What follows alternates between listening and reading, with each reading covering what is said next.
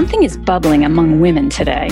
Women crave honest stories that entertain, motivate, and move them. Women want reinforcement that they are not alone in feeling the way that they do and that they can feel good about their prospects. Stories and Strategies for Women podcast will share riveting stories about amazing women. I'm your host, Claudine Walk. A good story, well told, is powerful. A good story can motivate. A good story can inspire action.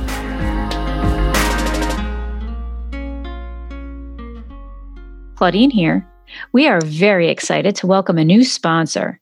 It's iBobs at iBobs.com. I discovered iBobs years ago when I needed readers. If I needed to wear glasses, I wanted them to be fun to wear and fun to buy. iBobs fits the bill and makes buying glasses super easy. Wondering what frames look the best on you? Check out the style quiz on the site to help you find the perfect frames.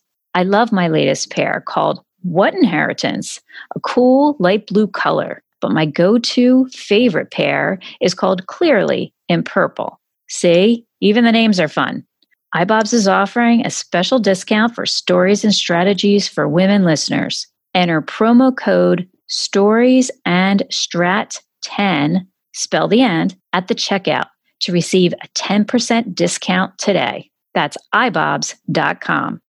Please enjoy part one of my interview with Robin Graham. Welcome to Stories and Strategies for Women. I'm your host, Claudine Walk. With us today is Robin Graham. Robin is a brand marketing strategist, a personal branding and business coach, and the podcast host of the Second Phase podcast. You can reach Robin Graham at her website, therobingraham.com, ROBYNGRAHAM.com. Welcome, Robin.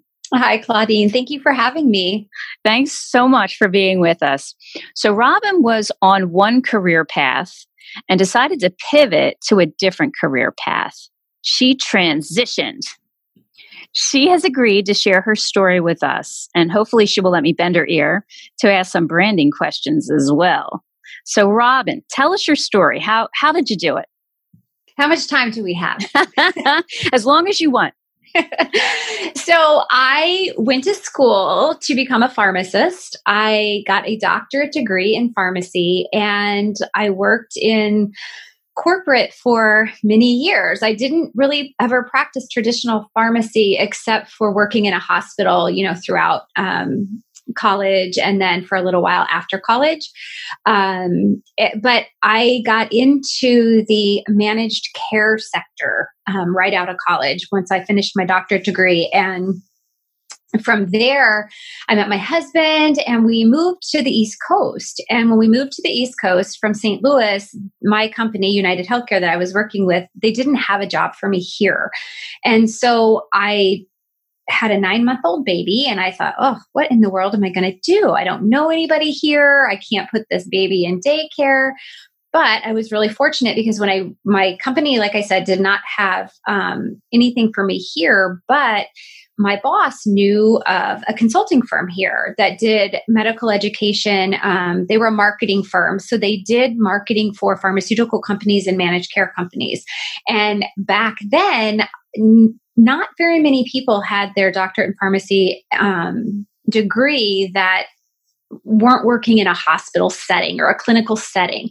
And so I was kind of a commodity, so to speak, because I had some marketing experience and then I also had my doctorate degree. So they used me as a freelance writer and consultant. And so I did that for several years and I loved it. I got to work with a lot of different people. And, as people would leave one agency and go to another, they kind of brought me along to consult for them there. And so my business grew, right? I was working mostly part-time, but as a freelancer, it's feast or famine sometimes. So sometimes I was working 40 hours a week. Sometimes I was traveling. Sometimes I was working 5 or 10 hours a week. So there wasn't a lot of consistency or continuity. And as our kids got older and my husband, John, was traveling globally and we still had no family here. And at this point, our boys, I guess, were in 6th grade, 4th grade, and 3 years old. Our daughter was only 3. And life was just getting crazy. We were like 2 ships passing in the night. the stress level with travel sports and just everything in school was crazy. And then our nanny who came into our home and watched our little girl for us, got very ill.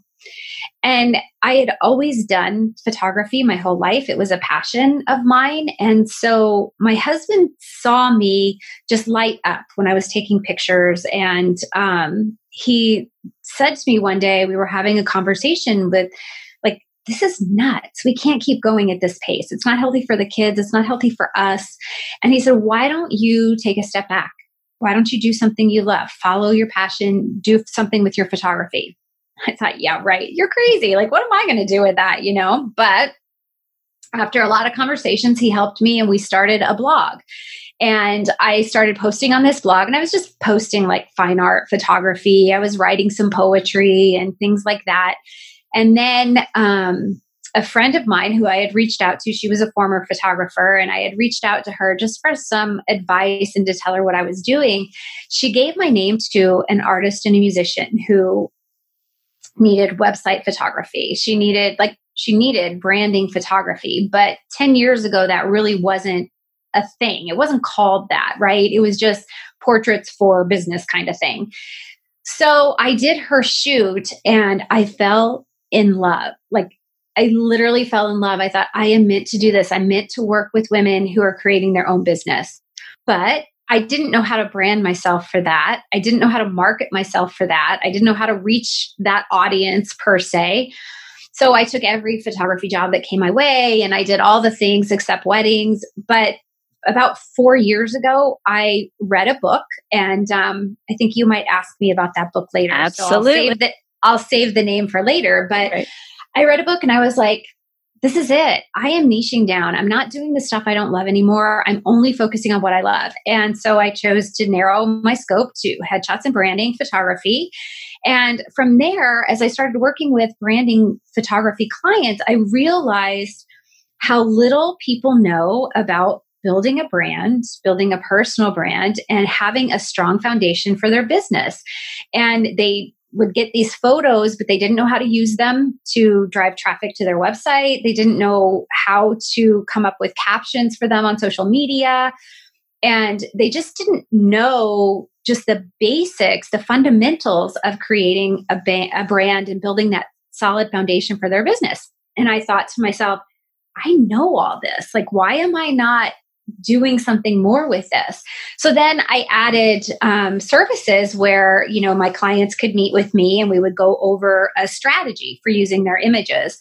And from there, I just kept those services going, and to the point where I have a boutique agency where we build brands from the ground up, or we revamp brand. I have on my team, we have a website designer, graphic designer, copywriters, and a videographer, as well as a social media manager. And so collectively, we create these incredible brands for people and launch their businesses for them. And then I'm coaching. And so I did pivot 10 years ago, and I switched from one career, one field, to a completely different environment, completely different, side of my brain.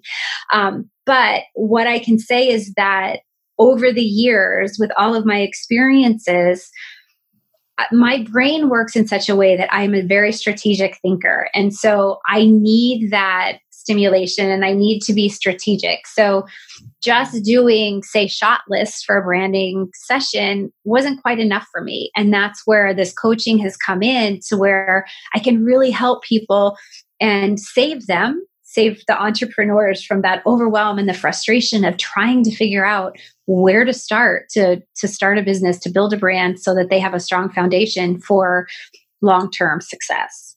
So that's, in a nutshell, that's my journey. Yeah, a lot of zigging and zagging, but at the end, I'm in a place where I'm really, really happy. it's an amazing story. So how many years did this span from your leaving the corporate job to your 10 years? Okay. 10 years. Yeah. I just literally had my 10-year anniversary in January of 2021. Congratulations. Yeah. Thank you. So along the way, did you ever say to yourself, this isn't working, I need to go back into corporate? Or was it always a forward thinking, experience?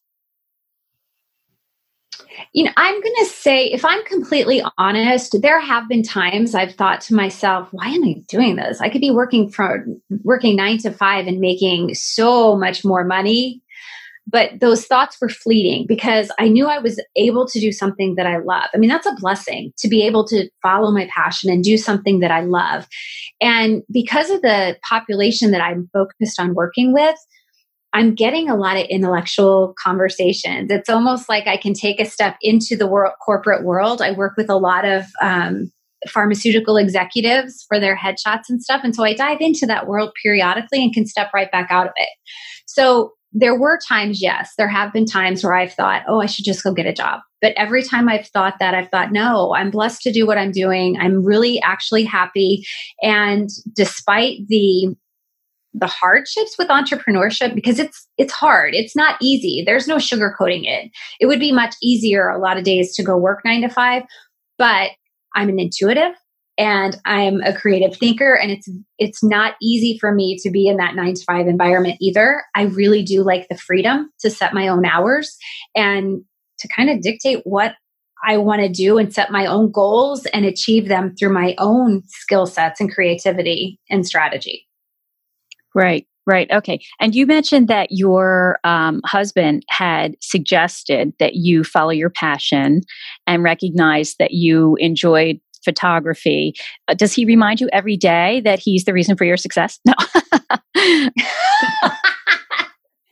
No, he does not. He does not.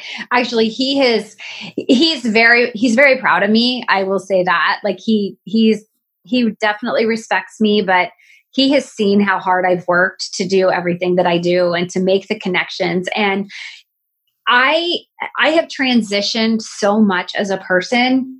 I used to be terrified of public speaking. And so he has seen how being an entrepreneur has really transformed me into a much stronger, more, I don't know, just I guess stronger. Yeah, assertive. I've overcome so much fear on this journey that he reminds me of that he's very impressed with that, how far I've come as an individual and as a business person. We've spoken to other entrepreneurs and they mention how important it is to have a supportive partner. Mm-hmm. And you find that too as well. Oh my gosh, yes. Because, if you think about it, for years I was doing family portraiture. So that meant he had to take charge if I had a shoot in the evenings or if I had a shoot on the weekends. Ultimately, when I transitioned to headshots and branding, very seldom do I ever do anything on the weekends. But every now and then something will come up where I have to be gone on a weekend, or maybe a conference, or if I've recently been working on some certifications and, that involves him having to step up to the plate a little bit more. So I mean, I don't have family here. I need him to be my support system. And he definitely steps up to the plate. And that's a huge blessing because I couldn't do it on my own. Right. You mentioned that you were intuitive. How important do you think it is to be a particular personality type in order to be a successful entrepreneur? Or do you think all personality types could be entrepreneurs, just depending on where their skill sets lie? I'm going to admit I'm not a personality expert at all, but I know that as an intuitive, we think outside the box a lot. We're kind of unorthodox and we like to do things our own way. So for me, I'd never liked having that over my head that I had to work certain hours, 5 days a week, and I only had so many days off. I like to be able to have that freedom to travel and, work from wherever I want to work. So for me, I think that's a huge part of my personality and who I am and what drives me to succeed. I don't know. I'm also an introvert though. So for me, I don't have to be around big audiences and a lot of people that drain me. So this is the perfect world for me to be able to be in small groups or working one-on-one. And I'm probably not answering your question. No, you are. Exactly. You are. And I think, I think your personality will definitely drive the type of business that you do.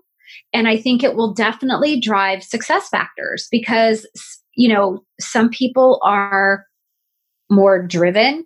Some people are perfectionist, and just depending on the type of personality you are. And I think you're born with that. So there's definitely an impact on success, what type of personality you are and where you are, either in corporate and working for someone else or being an entrepreneur. Gotcha. And having that flexibility, when you mention having the opportunity to travel if you want, or maybe go in later if you want, and you're your own boss, it also means that maybe you're working till 2:30 in the morning on some projects. Yeah. Oh yeah. I mean, it's, there's very seldom do I have a full day off. There's always, no matter what, there's something I need to do. Like Sunday evenings, I got to get the podcast uploaded for Monday. It's like there's always something. There's always an email that comes in that I think, oh, that really I shouldn't put them off till Monday. I should answer that now. And I think from, that perspective, being an entrepreneur is harder. You don't have anyone writing you a check. You have to do the books. You have someone do it for you. Like there's a lot to think about. It's not like you just wake up, you do a job, you go to bed, you come home, have dinner, go to bed. You are on 24/7.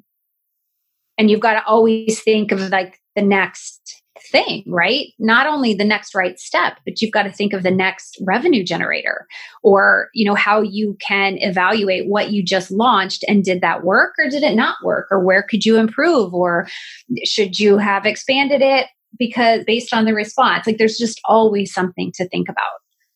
Another question I like to ask entrepreneurs is how they are able to maintain balance, especially if they have children. There's so much discrepancy. Is there balance or is there not balance? Is that such a thing?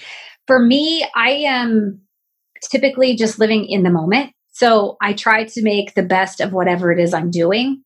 And I try very, very hard to separate family and business. Sometimes they overlap. Sometimes I'm stressed and that ends up coming out. My family can sense that. Sometimes there's something huge that happens in our family and I might be sad and not quite as able to focus, in my business. So there's always crossover. But for me, I think it's about being able to be disciplined, number one, and then being able to focus so that wherever I am at that moment in time, that's where my attention is. So it's kind of like having, being intentional with the attention that I'm giving, and being intentional with where I am at the moment in time. That's really great advice. I like that a lot. I'm going to mention Robin Graham we are speaking with right now. And you can also find her on Instagram with a lot of lovely pictures. The Robin Graham, ROBYN. I had a question. You had spoken earlier about deciding on niching your business. Can you define what that is for someone who's listening? Define what a niche is? Yeah. What is a niche and why did you need to do it? So here's kind of how I describe it in a nutshell. So in order for us to be successful, we have to have clarity. And if we don't have clarity with what we're doing and how we do it and who we serve and the problem we solve for them, then we're talking to everyone when we create our brand messaging. If we're talking to everyone, we're talking to no one. So when we talk about niching down, we're really narrowing down that focus so that we can be 100% clear on what we do, how we do it, and who we serve. The more clear we are on who we serve, the more we can fine tune our messaging so that it reaches the audience that we want to work with, reaches the audience whom we can actually solve a problem for and solve it for effectively. So when I talk about niching down, it's really taking a look at your values, your visions, and your passions, and where do they align? Think of a Venn diagram. And with that Venn diagram, at some point in a Venn diagram, everything overlaps. So if you think of 3 circles where you have your values, your visions, and your passions, at some point there's something on all 3 of those lists that's going to overlap. And where that overlaps is where you could say your purpose is, you could say that's where your niche is, that's where you should put your energy towards, because that's what's going to ultimately fulfill you and where your gifts are to then serve other people. I love that. Okay. And this is, I imagine, something that you do for your clients to help them determine what's intersecting. Yes, we do an entire exercise with this. And it really comes down to identifying, not just what you want to do, what service you want to provide, what product you want to create or whatever. It's actually looking at who you want to serve too, because they have to be aligned. Like you can't want to serve one population, but then that population doesn't need whatever it is that you think you can create or, the service you can provide. You have to be able to marry that. So there's a lot, you have to be pretty realistic, but you also have to think outside the box too, in terms of, creating that audience for yourself if need be. So that process of niching down, is that something that happens once in your business, or is it something that you're doing maybe a few times to get to where you need to be? So that is very independent on, or I guess dependent on who the person is. I like to think of it, and I'm going to reference the book later that that I told you I would probably reference, but the author of this book called Badass Your Brand is Pia Silva. And when she was on my podcast, we were talking about niching down, and she was a big influence for me when I started niching down and realizing that I was doing everything for everyone and it really wasn't getting me anywhere. So if you think of your brand or your business or your ideas as an hourglass, at the top of that hourglass, it's open space, right? So your brain has all these ideas. It's got all of these things floating around in it, especially if you're a multi-passionate person like I am. So if you bring that all in and you figure out where you can really focus to make a bigger difference, you can bring that in, niche down, and then as you identify your ideal audience and you grow your business because you're really communicating directly to them and they understand that you are meant to solve a problem for them, that you're speaking directly to them and they come to you, your revenue's coming in, then you can expand back out and broaden that a little bit more. So and then you could shift, you could pivot. Like, if you think of my business where I started 10 years ago, it was all photography, but I saw a need and I knew I had the skill set and the expertise. And so I added on to my niche, to not only provide the branding photography, but now to provide the coaching to help people identify their niche and to identify or build that solid foundation for their business and brand. Got it. Okay. So it is something that can be a 2-step process or a 3-step process. You maybe niche down to something and then you niche down further from that thing. Yeah, I'll give you a good example, if that would help. So yes. I just worked with a client who she started her side gig as a virtual assistant. Then she dove into podcast management. And when we talk about podcast management, that's, the behind the scenes, the editing and things like that. She has found that what she really wants to do is become a podcast PR agent, where she actually pitches clients to be guests on podcast or pitches for the podcast host, to someone that they want as a potential guest. So in talking with her, she's like, we talked about, her values and her visions and what she really loves. She loves books, loves to read. Well, and she wants to work with entrepreneurs. Well, what about authors who are entrepreneurs? So we narrowed down her ideal audience to working with authors who are entrepreneurs or entrepreneurs who are authors. And so now she knows that's who she wants to work with. If she wants to take that down to a deeper niche, it would be like working only with marketing experts who are entrepreneurs and authors. But we're not going to narrow it down that much yet. We'll take we'll take it as, let's get all of these entrepreneurs who are authors, see which ones you like to work with the best, and then narrow it down further from there if necessary. She could get totally booked, right? If she worked with so many authors and so many entrepreneurs. But here's the thing. With her niching down, there are other people out there, a lot of other people out there who do podcast pitching. So with her narrowing this down, she can differentiate herself as the podcast PR expert for entrepreneurs who are authors versus being a podcast pitch person who takes on clients from every realm, someone who's in the fashion industry, someone who's in marketing. And, as a podcast host, I get pitched every single day. And I get pitches from so many different realms of, careers. It could be another coach. It could be another branding expert. It could be a photographer. It could be a marketing executive. It could be an author. It could be a Facebook ad expert.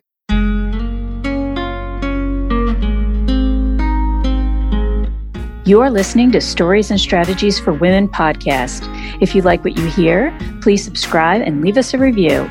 Visit me at my website, ClaudineWalk.com. Drop me a note on Instagram @ClaudineWalk. Thank you for listening. We will see you next time.